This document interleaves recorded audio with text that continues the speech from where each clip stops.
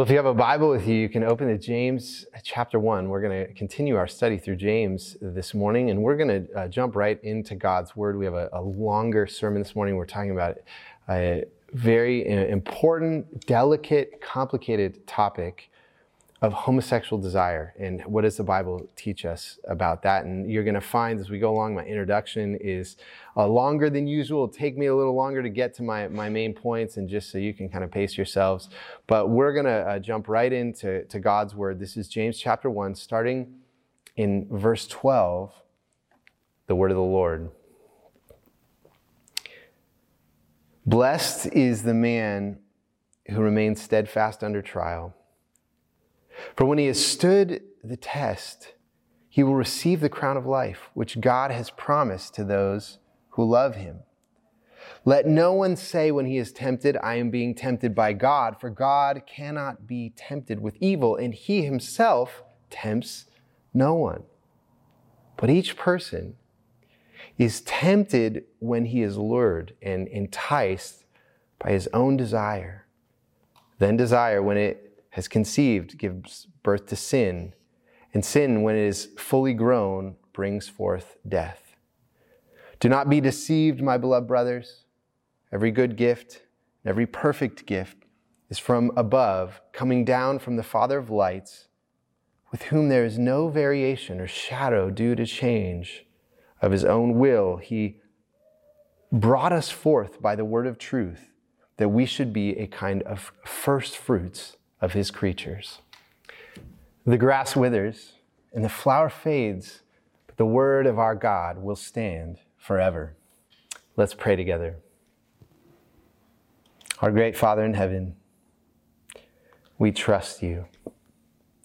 We are your children because we have come to trust not only in your love, but in your truthfulness, that you will lead us into all truth.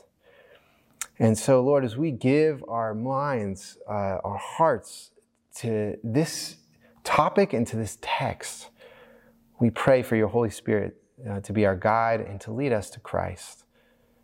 All the treasures of wisdom and knowledge are hidden in him. And so would you be our teacher and help us as a church, that our church would honor you in holiness in every area of our lives. So we pray this in Christ's name. Amen. Amen. Well, today we are talking about the important topic of homosexual desire. And I know that someone will immediately ask, this passage that I just read doesn't say anything about homosexuality. Why are you dragging that topic into this passage? Well, I want to give a couple answers to that. The first answer is that every week when we give our sermons, we take a passage of Scripture and we explain the Scripture thinking about it in terms of one topic. And 95% of the time, that topic will come from the text itself. So if you're at our service last week, the topic was doubt. And clearly, even the word doubt showed up several times in that passage. But every once in a while, there is a topic in our culture that is important for us to speak about as a church. And even though a passage might not speak directly to that topic, the passage is important for understanding the cultural issue that we're all facing. And there are a ton of questions circling around the topic of, if a gay person becomes a Christian, and the Bible forbids men lying with other men and women lying with other women, what does that say about this Christian sexual orientation? Are you supposed to just stop being gay when you become a Christian? Well, that question is tied up with the biblical understanding of both desire and temptation. And this passage is one of the most important in the whole Bible, explaining those two things. So the first reason we're talking about this is because this passage is immensely important on the topic. The second reason that we're taking up this topic is that in every generation, there are certain cultural issues that most directly challenge the Word of God. And it is on those issues that it is most crucial that the church speaks clearly and lovingly. And you might say, well, it seems like the big cultural issue that we're facing this week is not homosexual desire, but race. Why aren't we speaking about that? Well, we have spoken about that as a church. We've given sermons on that. It's been a big topic in the book of Exodus that we've been studying through the last couple of years. But there are other things that have happened in our culture just these past few weeks. For one, our denomination just published a long-awaited study report on human sexuality that addresses theologically and pastorally the topics of homosexuality and transgenderism. So this is a very live topic in our denomination, in our community right now. Also, just within the last few weeks, our state passed legislation requiring comprehensive sex education to all grades, from kindergarten all the way up to grade 12 in the public schools. And the code says this: comprehensive sexual health education means recurring instruction in human development and reproduction that is age appropriate and inclusive of all students, regardless of their protected class status, under Chapter 4960 of the Revised Code of Washington. So what this is saying is all the way down to kindergarten, our children in our community will be learning about sex education that honors every sexual orientation. And actually, just within these last few weeks, also Pixar released the first Disney film with a gay protagonist. It's a short film about a man coming out as gay to his parents. And there are a few films that I have seen that depict two men kissing each other on the lips. And here you have that in a children's film. It's in children's movies, in children's education, that the sexual ethics of our generation are being most aggressively advocated. And so it turns out it's not just adults who need this sermon. Our children need this sermon. In politics, the media, in entertainment, in academia, we are constantly being indoctrinated by a worldview that is hostile to the sexual ethics of the Word of God. And so we absolutely, as a church, need teaching on this topic. And I've been reading a book, this book, I'll quote it later, on the development of sexual ethics in the Roman Empire in the early church. And for the early church, sex outside of marriage, homosexuality, prostitution, the importance of consent, the wickedness of sexual abuse were huge issues that Christians throughout history have taken very seriously. And at crucial moments in church history, sexual ethics is what made the church so different from the world around it. We have to embrace that our understanding of sexuality is radically different than our culture. And, it's hard for me to imagine that anyone looking at the sexual culture around us would say that our culture has sexuality figured out. Oh, they've actually nailed it. They've figured it out. They know what healthy sexuality is. And I think more and more people are going to be looking to us for an alternative understanding of sexuality. And so if you are a person who experiences same-sex attraction, we want you to know we are a church where you can talk about what you're experiencing, your desires. You can talk about it honestly. You can talk about it. It's a place of gentleness, a place of grace in Christ. But also, it is our duty of love to teach the vision of sexual ethics that God has intended for humanity. And right at the moment in history when the world is going to need clarity about a biblical alternative to the craziness around sex in our culture, many churches are capitulating to the demands of our culture to be tolerant of sexual sin. Now, our church has had a couple of sermons over the years on the question, what does the Bible teach about homosexuality? And I can't repeat everything that I've said in those sermons. You can go back to them. There's one in 1 Corinthians chapter 6. And then recently in John chapter 8, we had a sermon on homosexuality in the church. And during the sermon on John 8 about homosexuality in the church, I promised that we would come back to the difficult question, if the Bible says homosexuality is a sin, what are we going to tell someone to just stop being gay? Is it not, it's not like that they just chose to be gay. And so basically the question is, okay, the Bible says that gay sex is wrong, but is homosexual desire, a homosexual orientation, also a sin? A gay person becomes a Christian and wants to follow Jesus. Can they be a gay celibate Christian, or does their repentance need to touch the very fact that they are attracted to the same sex? And of course, this is a very delicate question. It's complicated. The Bible does not give simplistic answers to complex questions. Simple answers are easy, but they are generally not loving and don't respect the full revelation of God in the Bible. The Bible recognizes a myriad of forces affecting the human person: spiritual, biological, social, psychological. And so this is an important topic that needs careful treatment. And so that's our goal this morning, is to give this topic careful treatment. But there's one last thing that I want to say before we get started. We're a church that is committed to the inerrant Word of God. And if you're listening to this sermon and you wonder, how can anyone living in Bellingham, Washington in 2020 be so backward or so regressive to take seriously the teachings about sexuality written in the Bible 2,000 years ago? Why are we giving such weight to this dusty old book? Well, I'll tell you why. For me personally, I came to Jesus because I was lost.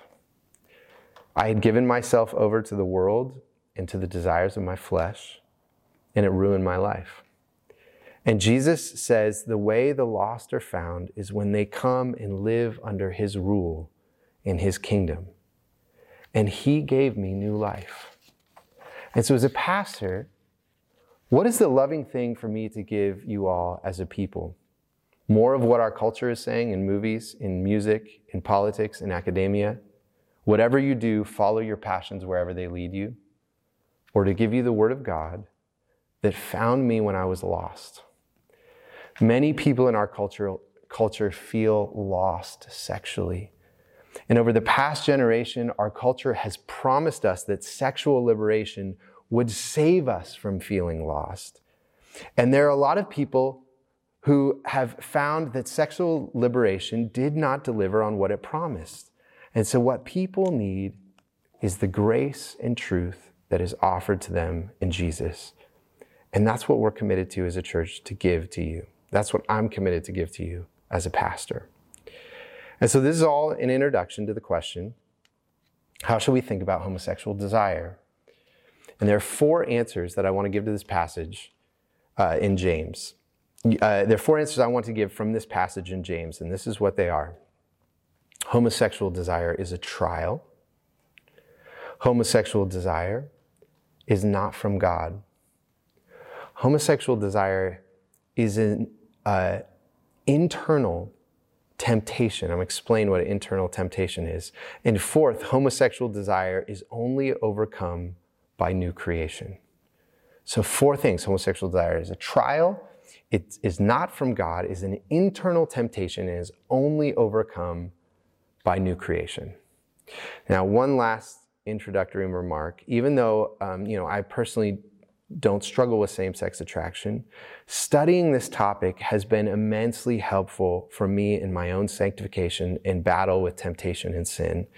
And so I think in this sermon you will find applies to all of us.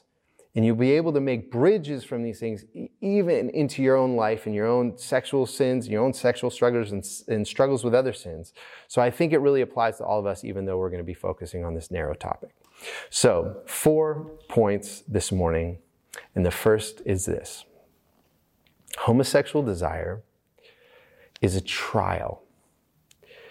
And I think this first point is a word of compassion. Can you imagine a boy growing up in Christchurch who gets to puberty and to adolescence and all of a sudden finds himself having crushes on other boys? That is likely going to be a great trial for him. There's going to be shame and confusion that comes with that experience. And so I think to be a community of compassion, we need to understand that trial that boy is facing in his adolescence and probably for the years that are ahead of him. And there are 2 important points that James makes about that in this passage. The first is that resisting temptation is a trial. Resisting temptation is a trial. And you'll notice that both the words trial and temptation are in this passage. Verse 12 says, "Blessed is the man who remains steadfast under trial." And then in verse 13, "But each person is tempted when he is lured and enticed by his own desire." And this is the point that Pastor Jonathan made just a couple weeks ago, that the Greek word for trial and temptation are the same word. How are trials and temptations related? The answer is sin offers a temporary relief from suffering. Sin offers a temporary relief from suffering. So trials and temptations are both times when we might look to sin for relief. And C.S. Lewis points this out about sexual temptation, that he says that when we are feeling tempted sexually or to act out in a sinfully sexual way, we are experiencing suffering. And the lie that we think during that suffering is that the only way to be relieved of the suffering is to indulge the sin. The sin is what relieves us from the suffering. And what we actually need to know is that eventually the suffering will go away. We just need to wait for it to go away. And God promises that it will. So anytime someone is going to obey God, it means that they will forego the comfort of sin and therefore have to trust God in the midst of their suffering. And this will be a significant part of the experience of a disciple who experiences same-sex attraction and refuses to indulge the flesh. And that should lead us to compassion. That people who are going through that suffering, who are experiencing that suffering, they need people around them to encourage them and to be with them and to know what they're going through and to pray for them, that we need the body of Christ around us. And we understand that this temptation is a trial. It draws us together and helps us to build one another up and to strengthen one another in community. So resisting temptation is a trial, but also James says that resisting temptation is a happy life. Now that might seem paradoxical, that resisting temptation is a trial and resisting temptation is a happy life. But the reason this second point is important is because you might think it is cruel for the Bible to tell someone that they have to suffer, that they can't indulge their sexual desires. But James does not see it that way. Verse 12 says, "Blessed is the man who remains steadfast under trial," or under temptation. And the word for blessed, it really means happy. Happy is a man who remains steadfast under trial, who doesn't give in to sin. It's actually sad is the one who does give in to sin. And many of us know that. This is not the kind of shallow kind of happiness that comes from little pleasures. What he is talking about is there's a joy that can even withstand the hardship of living under the curse of this fallen world. And the reason this is important is that there are all kinds of people who have lived a life indulging their flesh and after decades have come to the end of their life totally empty. They did not have the joy. Sin could not deliver the happiness it promised. And we as a church should not be embarrassed to say that the only blessed and truly joyful and happy life is the one lived in accord with the Word of God. And anyone who thinks otherwise will find themselves in despair. Okay? So the first thing for us to appreciate about homosexual desire is that it is a trial. It's a form of suffering.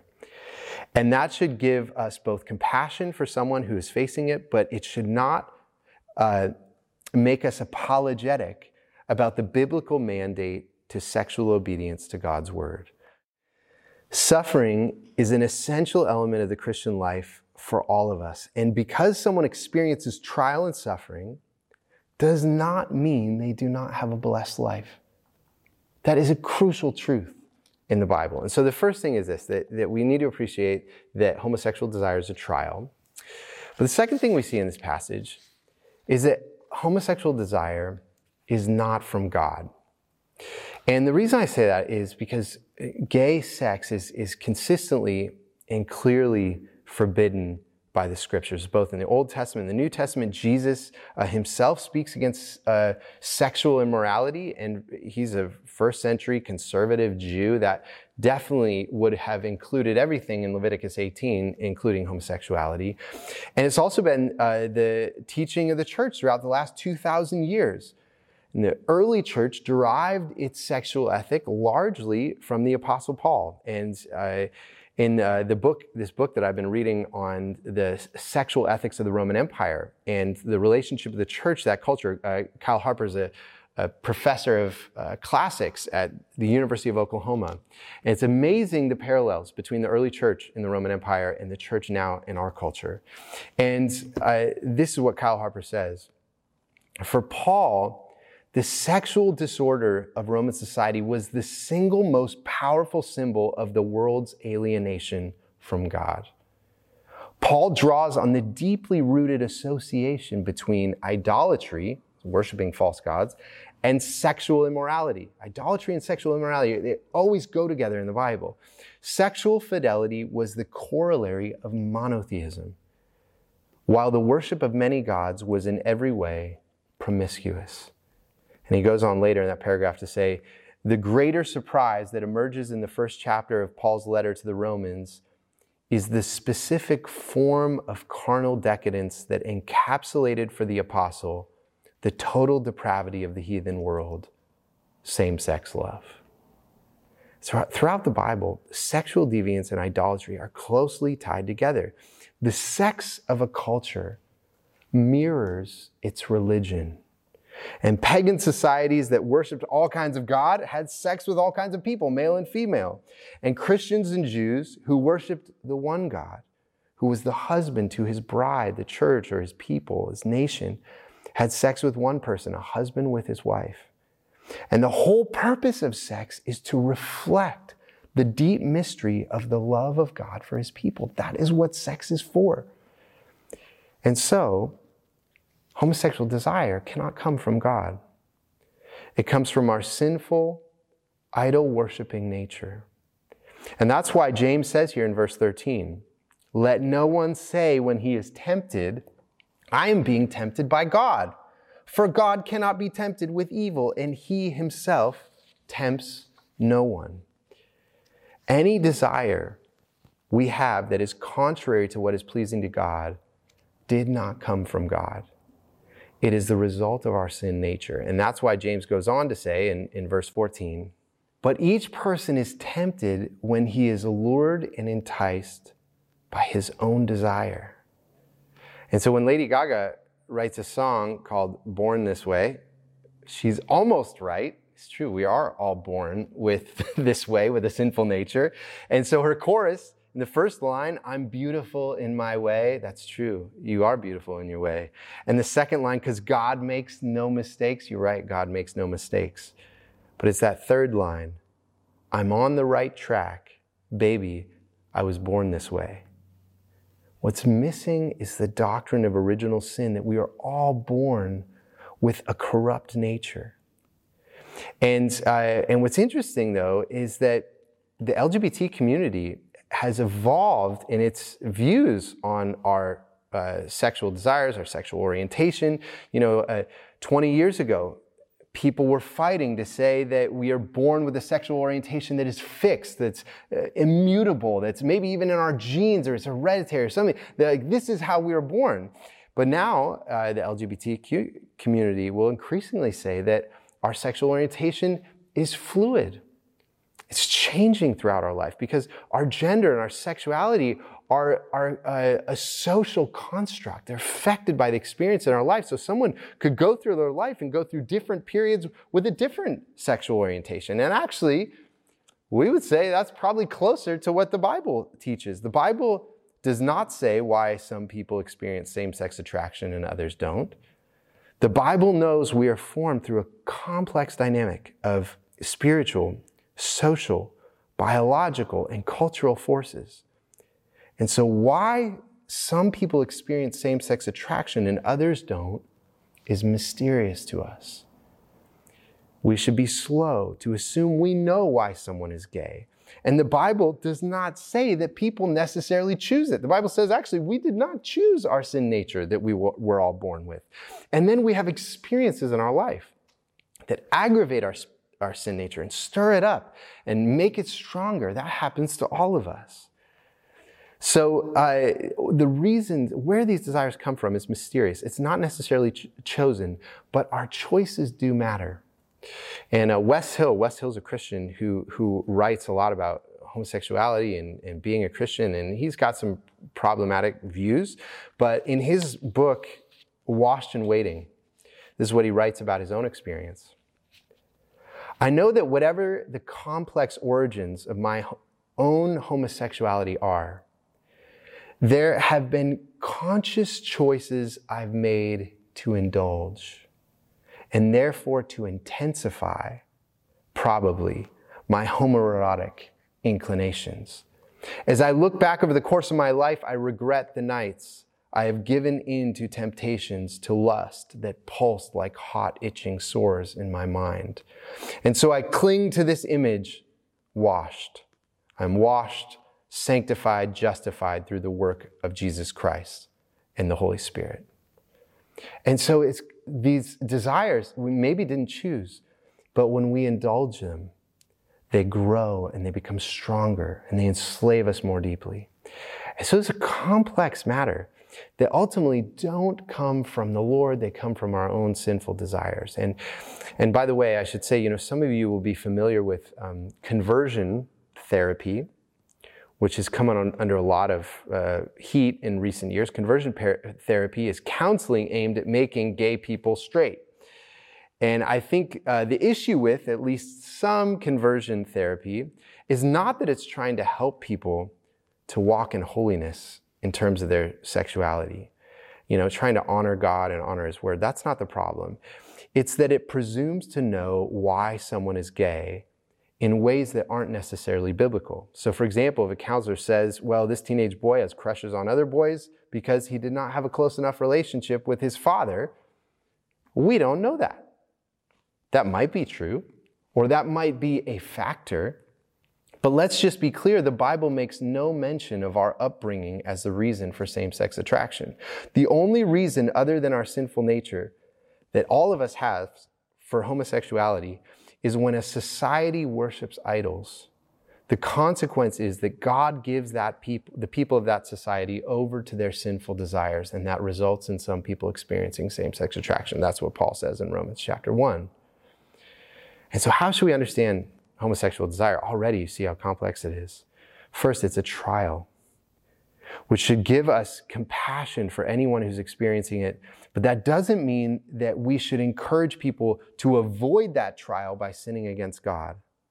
And second, homosexual desire comes from our original sin that we are all born with. So we should not say that it came from God or that God made me this way, but also that means we should be slow to assume we know why one person experiences same-sex attraction and others don't. Okay, so now we come to our third point. So homosexual desire is a trial. Homosexual desire is not from God. It's from our sin nature. Third, homosexual desire is an internal temptation. Homosexual desire is an internal temptation. Now, this third point is one in which my personal view has evolved over the past few years. Our elders have been really helpful to me in understanding this issue better. And you might think maybe you think it's already been technical, this sermon. Well, this point is even more technical, but I think it's very important. And the main change that came in my thinking is in the idea that temptation is not a sin.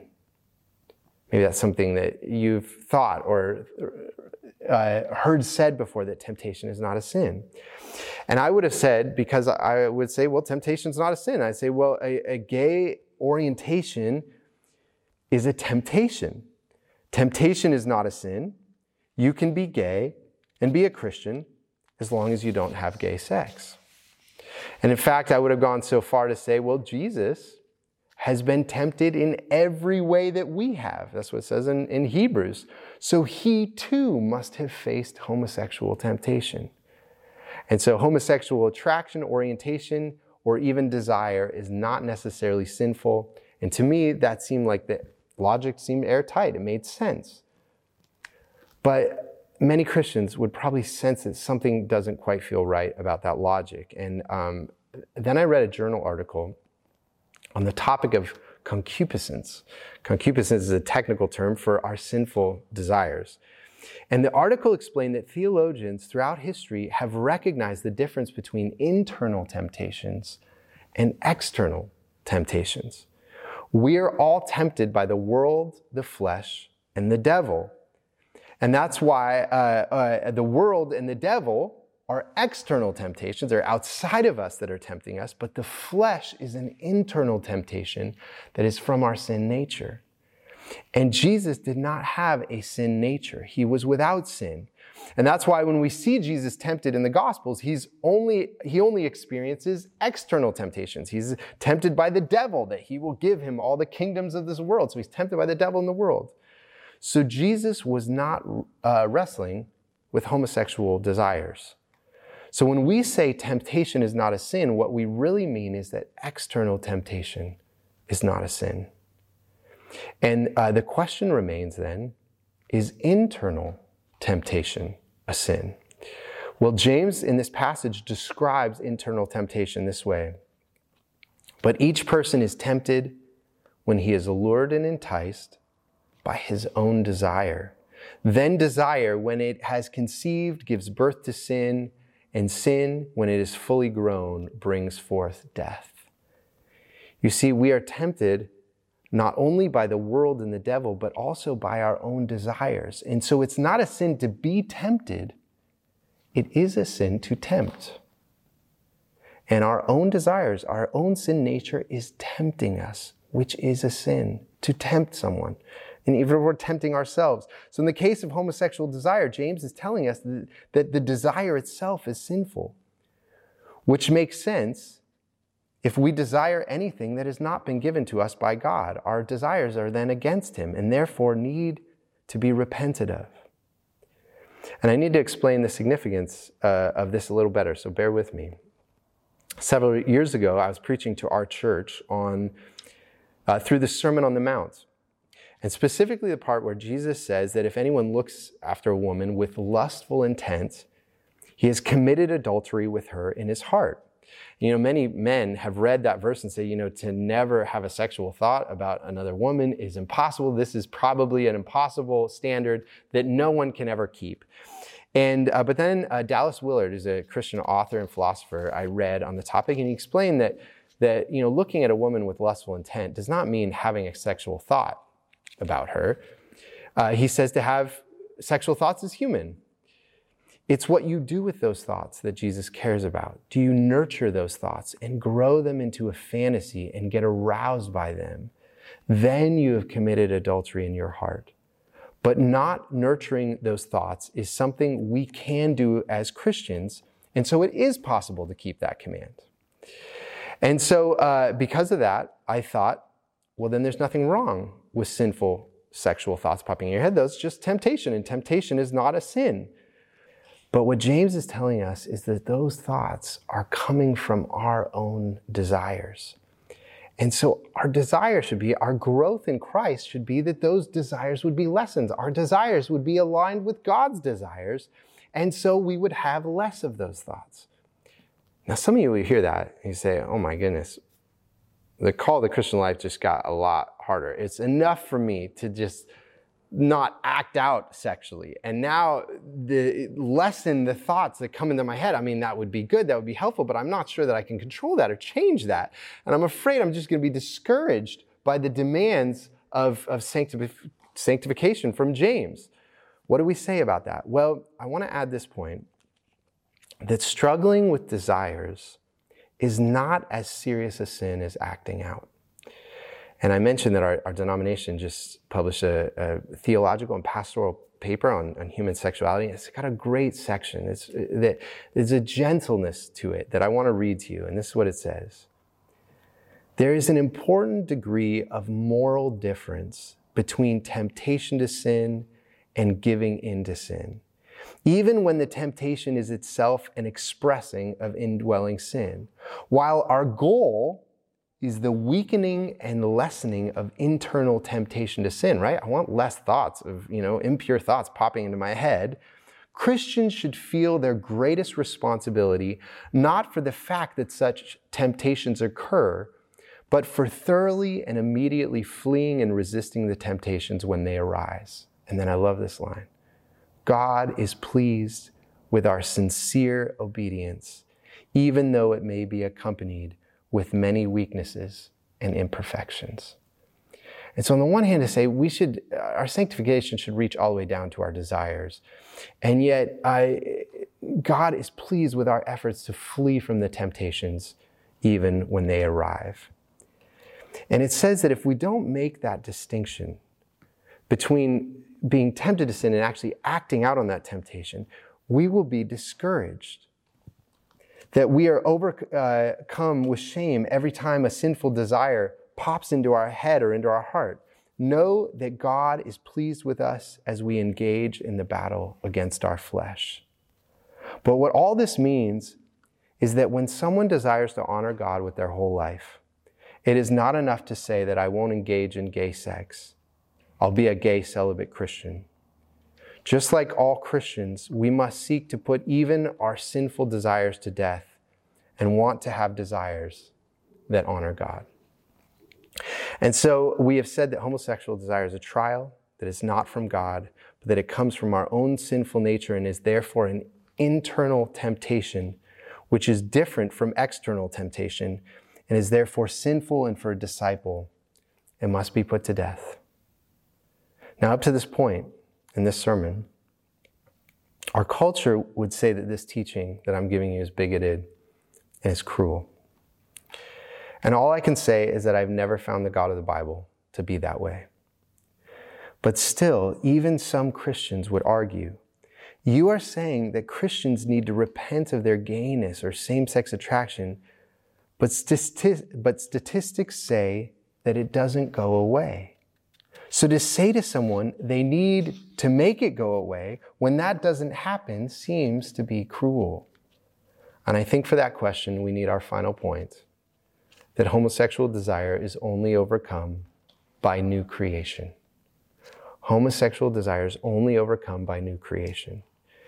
And you see in verse 16 that James says, do not be deceived, my beloved brothers. And let's just pause on that verse. If you think this is a lot to think through, all that I'm explaining about the inner workings of desire and temptation in our heart, James tells us why we need to do this hard theological work is so that we would not be deceived. But then he goes on in verse 17 and says, every good gift and every perfect gift is from above, coming down from the Father of lights, with whom there is no variation or shadow due to change. Of his own will, he brought us forth by the word of truth, that we should be a kind of first fruits of his creatures. First fruits of his creatures. Now this is an interesting verse because it's evoking the creation story. He says that last phrase, of all God's creatures, he's brought forth by the word of truth. God's word brought forth all his creatures in the creation. And yet James is saying that in Christ, God's word makes us the first fruits of his creation, of all his creatures. What does that mean, to be the first fruits of all his creatures? Well, what he's talking about is that God is making a new creation through Christ. All things will be redeemed and made new. There is coming a day when our bodies will be set free from corruption. We will be pure. We will honor God. And this day is coming in the future. And I think all of us feel a longing that we would be remade, that we could still be ourselves, and yet we could be remade without the broken parts of who we are, free from our sinful desires. And this is precisely what is promised us in Christ. We experience it in part now, but in fullness in the future. And so all of us live in this tension of the already and the not yet. We are already a new creation in Christ. If you struggle with same-sex attraction or other sinful desires, and you are in Christ, you are now washed. You are a piece of the new creation. And yet, but we are also not yet a new creation in Christ. And this tension helps us To not say to a gay person who becomes a Christian, you can't be gay anymore. That is partly true, because being a Christian will now mean being gay is not your primary identity. Your sexual orientation is not your identity. Your new identity is in Christ. You are already loved, holy, chosen, washed, justified, a child of the Most High God. But also, we are not yet what we will be. Throughout this life, we experience the remnant of our corrupted nature. It is likely that many gay people who become Christians will have a lifelong battle against their flesh. In that sense, they didn't just get baptized and instantly stop being gay. And so I think this last point brings us full circle. In our first point, we said that we should have compassion for anyone, for any of you who are experiencing same-sex attraction. Know that this is a church where you can be honest and you will experience the grace and love that is offered in the gospel. But also we recognize that homosexual desire is not from God. It's an internal temptation arising from the sinful nature of our flesh. So all of us live this life now in the already not yet of the new creation, longing for the day that Jesus will make us new. This life is a pilgrimage of waiting till we appear before God in Zion. So again, I think we have reason for compassion, that the pilgrimage is hard, but our shepherd will walk with us the whole way. May he see each one of you to that final day. Let's pray together.